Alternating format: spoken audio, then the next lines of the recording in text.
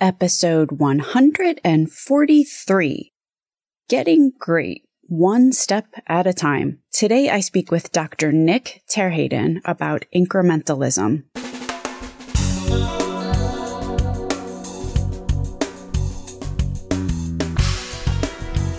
American healthcare entrepreneurs and executives you want to know.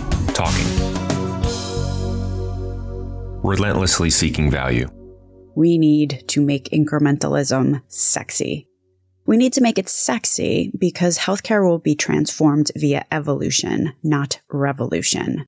As Dr. Nick says, a journey of 1,000 miles begins with a single step.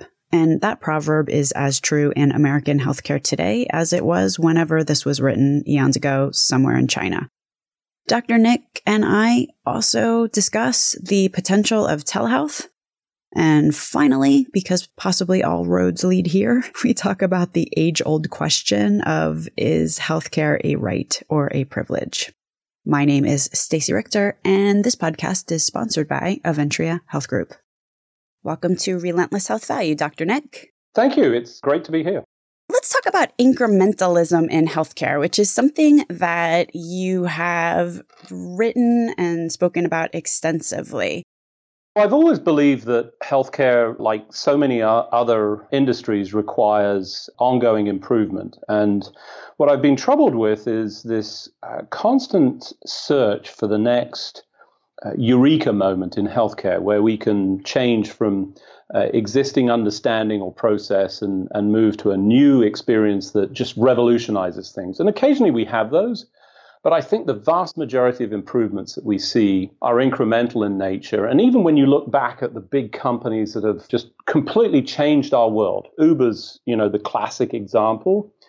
When you look back at the history of Uber, it was actually a number of small incremental changes and course corrections that ultimately ended up with various confluence of technology and insights into this revolution that we all can't live without.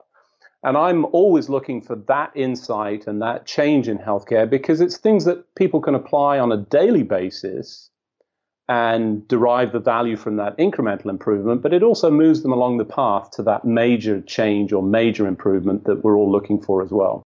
If you're incrementally improving, wouldn't it be easy to get lost in the sauce? In other words, you sort of have to have a direction that you're headed in. So how do you manage the necessity to have some sort of vision or some sort of end game with doing it in baby steps or achieving it in baby steps? I think that the reality is that you don't do incremental improvements without a clear sort of target or direction. So, you can randomly look for improvements in a specific area, but if it's not tied to some overall goal, and those can be big goals.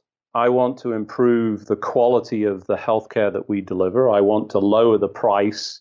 You can attach specific goals. Let's reduce the cost of the care whilst improving the quality by 10% over the coming year, for example. So you have these larger goals in mind, but then break it down. And I think it was an old Chinese proverb that talks about, every long journey begins with a single step. And I think those incremental steps allow you to break down that big task into these little tasks, and you can work backwards. And sometimes that's a requirement because when you look at this extensive goal, it can be very difficult to see how you're ever going to reach that. It seems so far from the current experience. So I think having the future perception of where you're trying to get to, and then taking a step back and saying, how can we get there? What are the steps that we need to take to arrive at that ultimate goal? Allows you to combine those two elements in a coherent fashion.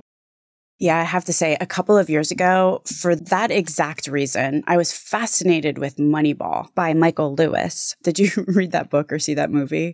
Absolutely, both. Yeah, because what they do in Moneyball, which basically they were applying statistical models to baseball to try to figure out how to win most efficiently, what they did that exact thing. There was, and I'm going to forget everybody's name, but what a young, I think he was from Harvard, economist did was figured out, if you're going to win a baseball game, then what do you require? You require somebody running across home plate. How do you get someone running across home plate? You select players based on those small criteria. I thought it sort of embodied what you just said. I agree. And Michael Lewis has done just an astounding job of taking what essentially for most people is a terribly boring subject, statistics, mathematics, analysis, and made it interesting by tying it to things that we're interested in. And he has a number of books that have different takes on various areas. And I think that's exactly right. He's sort of broken it down and delivered this amazing sort of insight that was really quite incredible for that particular baseball team. And I'm not fascinated by baseball, but I was fascinated by his book and the insight and think that's very much along the same lines of that incremental approach. Yeah, so I found that playing Moneyball with internal teams was a little bit more exciting than finding incremental. I don't know. It just had a better ring to it. Yeah, absolutely. But tell me from your experience, how do you lead a team? So on one hand, you got to think big and have these larger visions. On the other hand, you've got to kind of, hold on there. Let's just do this one step at a time. Like, how do you manage to that? I think that comes down to human nature and understanding individuals. I think you'll find that your teams are made up of people who maybe divide along lines of, future thinking. It reminds me a lot of one of the old methods of dividing up your meetings that was based on characteristics. And there were several characteristics that you would find with different individuals. There were people that really sort of looked at the future, thought about the future. And then there were others, and I know this is not me, I just remember some of the terms around this, the folks that you would call completers or finishers, the project managers. And, you needed to manage that group effectively to make sure that all voices were heard. So this is, as much as anything, it's about managing individual skills and characteristics to bring it together. The sort of science behind that was to bring the right groups together. So if you brought all the futurists together, you'd have lots of future vision, but you get nothing done because nobody would sort of be taking that and turning it into actionable activities. And I think that's the same thing with this sort of strategic view and incremental approach. If you combine the right people and allow all of those voices to be heard, and importantly, be respectful. Everybody has an important insight and vision, and making sure that that's brought out. That's really one of the key aspects of good leaders, I think. What was termed the chairman in that classification system was able to tease out from those individuals each of those elements that contributed to this overall stepwise approach to reaching that goal. So maximizing the contributions of all of the people in the team, I think, allows you to have both that short-term incremental approach and the futuristic vision and, the ultimate goal of achieving success with that long-term vision. Yeah, I've been reading a bunch lately about human intuition and how it works. And it actually turns out that human intuition is really powerful and often very correct in fields that we know well. This component of gut reaction, intuition is something that for me is truly fascinating. We find it in medicine. I've worked with clinicians who literally will walk into a room and will have just this innate sense of diagnosis and understanding of a patient despite very limited details or information. It's not as if they went through the Gregory House approach of reviewing all the data and having all of that information. It turns out, I think, that that's very much associated with pattern recognition, which we as humans are very good at. We can't always define it. We're not very good at automating that. But some people are very good at that. And, depending on the domain, I think recognizing your domain and your pattern recognition and trusting your gut, but then validating. So, trust but verify, and allowing people's intuition that's developed over years to shine through is really a tremendous way of sort of stepping through and improving. But it really requires empowerment. I think one of the things that we fail to do in healthcare and in many other industries is to empower these wonderful resources. You know, the human brain is still the most powerful processing machine on the planet. And we don't capitalize that in many instances because we force people to do rote activities that don't benefit from their sort of extensive experience and capabilities. Well, a lot of times that involves a culture shift. You know, it's a whole organization that sort of has to pivot to some extent to create an environment where it's safe to fail, which has been talked about extensively. And fail fast as well. I think that's the other thing that you see with incremental approaches is if you apply that incremental improvement and it turns out not to be an improvement, recognizing that and course correcting. When you look back at these very successful companies that are held up as examples of the way to achieve both commercial success as well as contributions back to our world, our society, they course corrected. You know, when you look at Uber, it didn't start out as a taxi-based service. The same with Twitter. It didn't start out like that. They started out as very different things. And I think that course correction is part of this incrementalism that is so valuable. Hopefully Uber can see clear to course correct. But, you know, actually you say something which I haven't really thought about in isolation before, that incrementalism is actually a safer way to proceed. You know, if you're doing things in very small steps, you're doing small experiments that are failing fast and you're applying kind of limited quick resources to those small experiments, then there's much less risk involved with trying something that doesn't work. I would agree. I think it's, you know, reducing the risk of potential failures in your organization and your activities, you know, reduces the cost. And the most important aspect of that, I always find, is the learning experience. It's one of the things that I always heard to say in my family. Life is always going to throw you a curved ball. Things are not always going to go right. The most important thing that you can derive from that is to learn from the experience and apply that knowledge at some point in the near term or in the long-term future, so that you don't repeat those mistakes and other people don't have to repeat those mistakes. That would be the holy grail. What do you think that people should be thinking about and empowered to pursue right now? I know that you're a fan of telehealth, for example. Talk a little bit about how to apply incrementalism or why you think that telehealth should be a vision.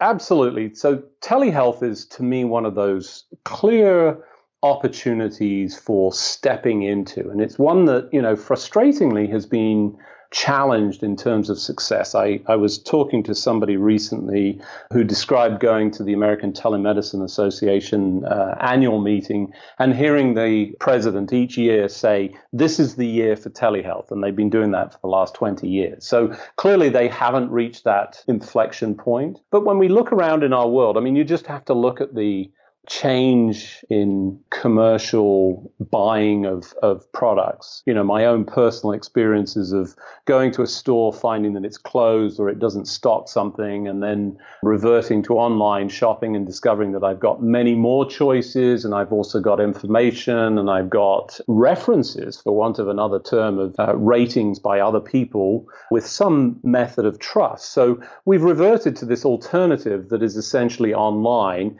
And, you know, you can discuss the negative impact. I think all innovations have some unintended consequences, you know, that you can perceive as negativity. But, you know, ultimately, I think constant step forwards and trying to deal with that is the important element of this. So don't stop progress because we can see a negative impact. We just have to manage that negative impact. And telemedicine, to me, is the obvious extension. Why would I, as a patient, want to get in my car? Well, actually, before I even get in my car, I've got to get the appointment. And that can be a mammoth task in its own right, just trying to find a matching of schedules. And that's only my schedule and an office and a physician. That's 3 people. But, you know, it turns out that's actually quite a complex problem. And then I have to drive to the office at whatever time it is, sometimes take time off work, sit in a waiting room, and, you know, ultimately see somebody maybe for 7, 15 minutes or whatever it happens to be, go through this process to receive either a diagnosis or a next step. And in many instances, I think you can achieve that same effect over a mobile communication. I would have a telehealth consult with my mother every week, and it was on FaceTime. It was nothing more than a FaceTime conversation, but we were having a consult in some form. I was validating that she was well, that she was up. There's a number of characteristics that we can determine. So just providing a means to allow that in the existing regulatory infrastructure, I think, is a key, and allowing you to connect with your local physician. I think that's one of the major challenges, is that telehealth tends to be outside of the existing process. So if I call a telehealth service provider, it may not be my regular physician. He doesn't know anything about me. I've got to go through that process of education. It's not as satisfying. Whereas with my existing physician, that would be much more satisfying and much more efficient. But we haven't really enabled that with many of the models today. Do you feel like with this movement towards direct providers, direct care, which is the idea that kind of along the same lines as concierge medicine, but, like you have a doctor that you're working directly with outside of the insurance system. I just thought of it when you were giving the example of you, who is obviously a doctor, and your mother, that maybe telehealth has greater application, and I'm saying this without any evidence whatsoever, to helping people remain well, as opposed to trying to figure out how to diagnose someone when they're sick with anything of any complexity.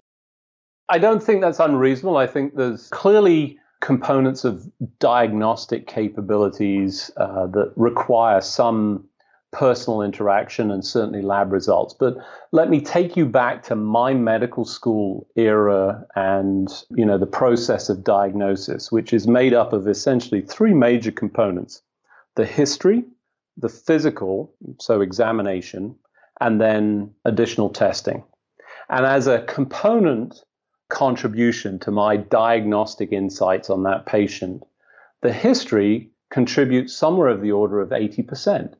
The physical, 15%, and then the diagnostics, 5%. Now, those numbers, I think, are changing, but we discount that history too quickly. And certainly different systems have progressed in different ways. I always use my brother as a wonderful case in point. When he was visiting me here in the US, skiing with his wife actually had an accident on the slopes, went down to the medical area, and refused to be seen until he had shown up. They found him, he turned up. He examined her and said, she has a fractured malleus. She'd fractured her ankle. And the physicians in the facility were just blown away. How on earth could you know that? We don't have any films. And so, well, I examined her. There was contributions from the history of how she fell and the experience, and then where she described the pain and so forth. And then I confirmed that with an examination. And sure enough, he was proven right. He had fine-tuned that. He's an older, more experienced physician than I. He's older than I am. And that, to me, is important in telehealth, because you can establish an awful lot of that. So whilst I agree with you, I think there's a proportion that, needs face-to-face, and, the management of chronic conditions is a clear opportunity, with regular engagement without people getting in the car and so forth. But in this particular instance, I think it's broader than we perceive, because of the capacity of that history to contribute to the diagnostic insight. There's a lot of telehealth apps, etc., where you get online with someone who you've never seen before. They have no idea who you are, and you have no idea who they are. I think that, goes back to the point that I made about interacting with your existing care team. Right. So family practitioner, general practitioner, the person that knows you and deals with you is absolutely much more capable of developing an insight. He'll know And he may not remember, but he'll have access to the information. And it's not just about access. So, looking at the family history is helpful, but knowing the insights behind the family history that contributes to the social history, etc., is no question going to contribute to what is essentially a much better experience that will deliver better, faster, clearer insights. And I think that's one of the major failings of the telehealth concepts to date, is that it doesn't connect with that knowledge and resource. And you can mitigate some of that by saying, hey, I'm going to provide you with access to the history and physical, the existing electronic health record, your test results, all of that. But it's still not quite the same as knowing the individual. And that's really a personal interaction that gives you something that's more than can be captured in a database that I can reference. Although at this juncture, it almost seems like as much innovation is necessary in changing the practice model and the way that physicians or the practice of medicine in order to accommodate this sort of thing as is in the technology of telemedicine. Absolutely.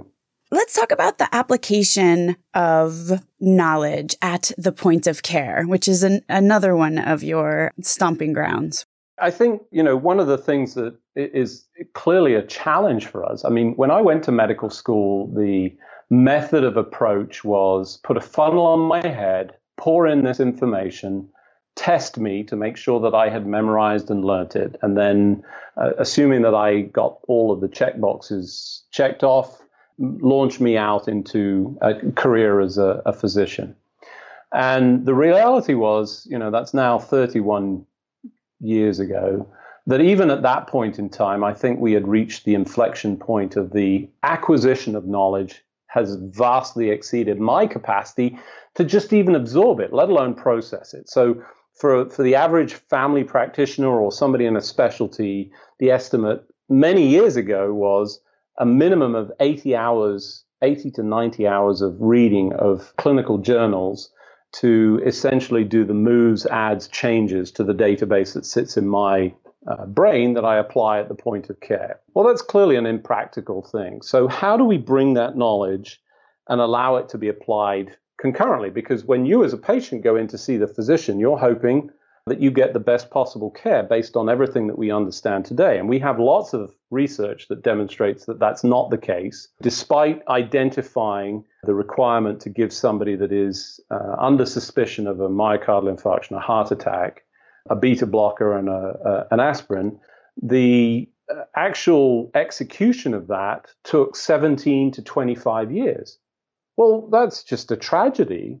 And it wasn't a fault of the clinical profession or the system, but essentially people couldn't acquire and apply that knowledge. You were essentially rolling the dice that whoever you saw had acquired that knowledge, gained that experience, as I talked about previously, that incremental learn from your mistakes. But that's not a great way of practicing. So I think what we have to do here is clearly take that knowledge and start to apply it at the point of care, and do so quickly. So we have to process the information and then go tease out those insights and be able to bring them to the point of care. Now, the incremental approach of that is very challenging because it's such a large amount of information. How do you sort of bring it in small doses? But I think what we're seeing with computing power, what people call artificial intelligence or natural language processing with some computing power that tries to understand the various elements of the knowledge base, is that we can turn that into useful execution. And I think the most interesting thing around this is we can use that and apply it to the massive amount of data that we've acquired for patients, albeit it's not linked, but linking that together, and start to identify patients that need intervention that are currently not receiving it. Most of what healthcare is it's treating conditions that have risen to the point of severity that they interact with the healthcare system. And we know that the vast majority of impact can be achieved long before that. So if we can go identify those individuals and say, who is it that is looking like they're going to have a myocardial infarction? Based on all of this knowledge and research, we know and have those insights, identify them, and then focus our clinical resources on those patients and help them get better. We've satisfied everybody. We satisfied the physicians because now suddenly they're focusing and doing the things that they want to do, which is make patients better or actually prevent them from getting sick. We've satisfied the financials if we fix the regulatory framework that says instead of paying for all this high-cost care at the end of life and, in the latter stages of disease, we're going to prevent it, and that's much less costly. So we're saving money. Obviously, the reimbursement model has to change from this fee-for-service to a much more holistic view. And best of all, you're giving the patients what they want, which is you're going to prevent me from getting sick and having that heart attack and becoming a cardiac invalid. That's just an outstanding opportunity with all of this innovation around this. Just to reinforce what you said, at least a year ago, I interviewed Dr. Josh Benner on this podcast, whose company is RxAnty. And I mean, this was a couple of years ago at this point, but they had developed a model that really accurately predicted who was going to get addicted to opioids. Before even handing out the first prescription. So there's a lot of really cool things that can be done. One of the issues that they stumbled in, and this is the entree to, I think, an important question. Who cares if someone is addicted to opioids? I mean, everyone, of course, at a human level is concerned about patients going down that bad path, but they could only find payers as truly concerned or concerned enough to pay for a system, which is expensive. I mean, kind of starts at a lot of zeros to, import all the data and to run and crunch those numbers. The providers were a little bit less willing to embark down that journey and even necessarily change their workflow in order to take the extra clicks before they prescribed opioids, especially in the ER where things are going a mile a minute. What does incremental look like, perhaps, or how do you actually apply this knowledge? How do people get this knowledge at the point of care in a way that isn't completely disruptive to their existing workflow and in a way that they accept? I think the incremental approach to this is to focus on those areas that will tie back to the finances quickly. In the case of opioid addiction, people do care, but they don't care enough to pay money for it. You have to find the financial return. So focus on the patients that are costing you or will potentially cost you the money around future impact. So can you identify those patients that are currently not sick enough to intersect with your healthcare system, but you're covering them? So you're covered lives. So look at any insurer and say, hey, you have all of these people, but what's your risk pool? And most people understand the high risk or high cost patients because they've already intersected with the system and, the paying out. And one instance of a myocardial infarction and, coronary care and, maybe some stenting and whatever, huge impact in terms of cost. And there is some potential to offset that or prevent it. I think you'll get people's attention very quickly. So I'm renowned for this as well. I say always follow the money. And, sometimes people get upset at that, but you have to, because ultimately there is an unlimited set of resources.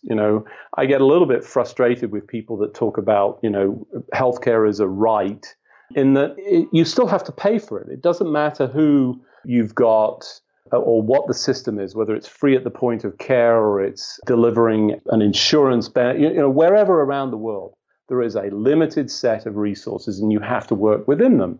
And it's the same thing that we do personally, but people seem to have this disjointed or disconnected view of healthcare that says, no, everybody should get free healthcare. And we all want to give, but we just don't have the capacity. So how do you allocate those resources to get the maximum effect?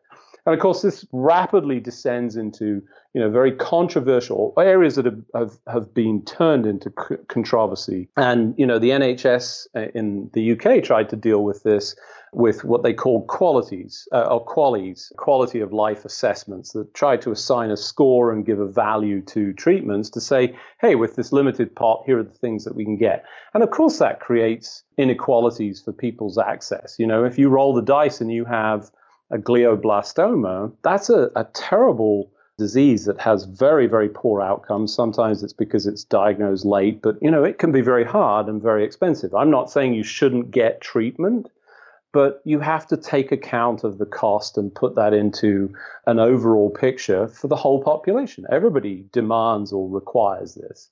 So you get very quickly into very, very difficult conversations, and people get very emotional about it. And I wish we could have a real discussion about it that allowed people to make or understand those decisions and be connected to the realities of this world of choice that says, unlimited set of resources, how do we allocate this best to get the best effect? At the end of the day, money or a dollar represents the value. How much someone will pay for something reflects in probably the best way that the human race has figured out how to do this, the value of any given good or service. I think it's something that we shouldn't try to divorce from pretty much anything. If we've got a really good signal and we have really good information about what the value of something is, it seems foolish to me that we should disregard that information. But furthermore, healthcare is a very broad term. So the other thing that's kind of interesting here as we talk about free healthcare is, okay, does everyone have a right to LASIK surgery? Does everyone have a right to plastic surgery? For cosmetic reasons? Does everyone have a right to an MRI, which has been proven time and time again to not have any bearing on healing back pain? So you get into some very interesting conversations. Well, I think interesting is the most complimentary phrase you can use. I mean, it turns into controversy because it's about choices that are very, very hard. We're not good at accepting our environment that says that it's imperfect. I mean, if we lived in a perfect world, there would be no disease and no cancer and no awful conditions, and that's just not the case. It's very, very challenging, but it's conversations that we need to have, need to understand, and as a society, as a group, we need to make appropriate decisions around this. And my personal approach to this has always been, let's make steps towards this, find some acceptable middle ground if there's controversy and understand and, walk a day in somebody else's shoes. I try very, very hard not to be judgmental and accept that I don't know what demons somebody might be dealing with. You raise a great point around narcotics, There's no interest is the term you used. And it's not that you mean that there's no interest. Of course there is, but there's not the funding. And, there's some certainly perceptions, well, it's their fault they ended up. And, the reality is that in many instances, it's not. There's, all these contributing factors. So it's a problem for all of us in some fashion. Some of us are luckier in ways that we haven't managed to descend into that world. But that doesn't remove our obligation of dealing with that as a society and being compassionate and caring. And we have to find a way to achieve that. And we do that with conversation, and we do that with small improvements that people can agree upon. And if they don't work, move to something else. This is a very large issue of limited resources. It's a thing. It's not going away. The sky is not the limit in terms of how much GDP can be allocated to this. Right. But the second that you start trying to economize, the second that you start having some zero-sum game conversations where someone's going to feel they're the loser. And how do we as a society come up with what do we as a society believe is moral and just and fair and appropriate and what people have a right to? Absolutely. Very challenging conversations, but ones that are important to have and have in a civilized way and be accepting of other views and other opinions and find a path through this. This is not easy stuff. It just isn't. I understand, Dr. Nick, that you have a place where people can go to hear you speak on other equally fascinating topics. I've essentially set up a website, incrementalhealthcare.com. That's where I capture my thoughts, insights on, the various areas of improvement that we can apply. And I try and connect with other industries. What can we learn from other places, other institutions to bring to healthcare? We don't need to reinvent the wheel. We can learn from other places. Guy, thank you so much for being on the podcast today.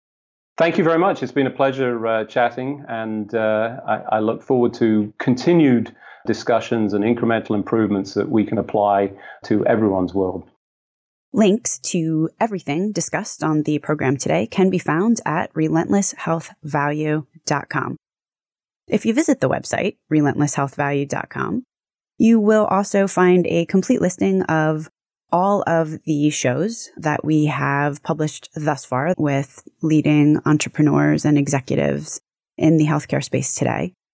Another cool feature is, you can subscribe to the show so that every week the episode is automatically sent to you, so you don't have to remember to go to the website to download it. Thanks so much for listening.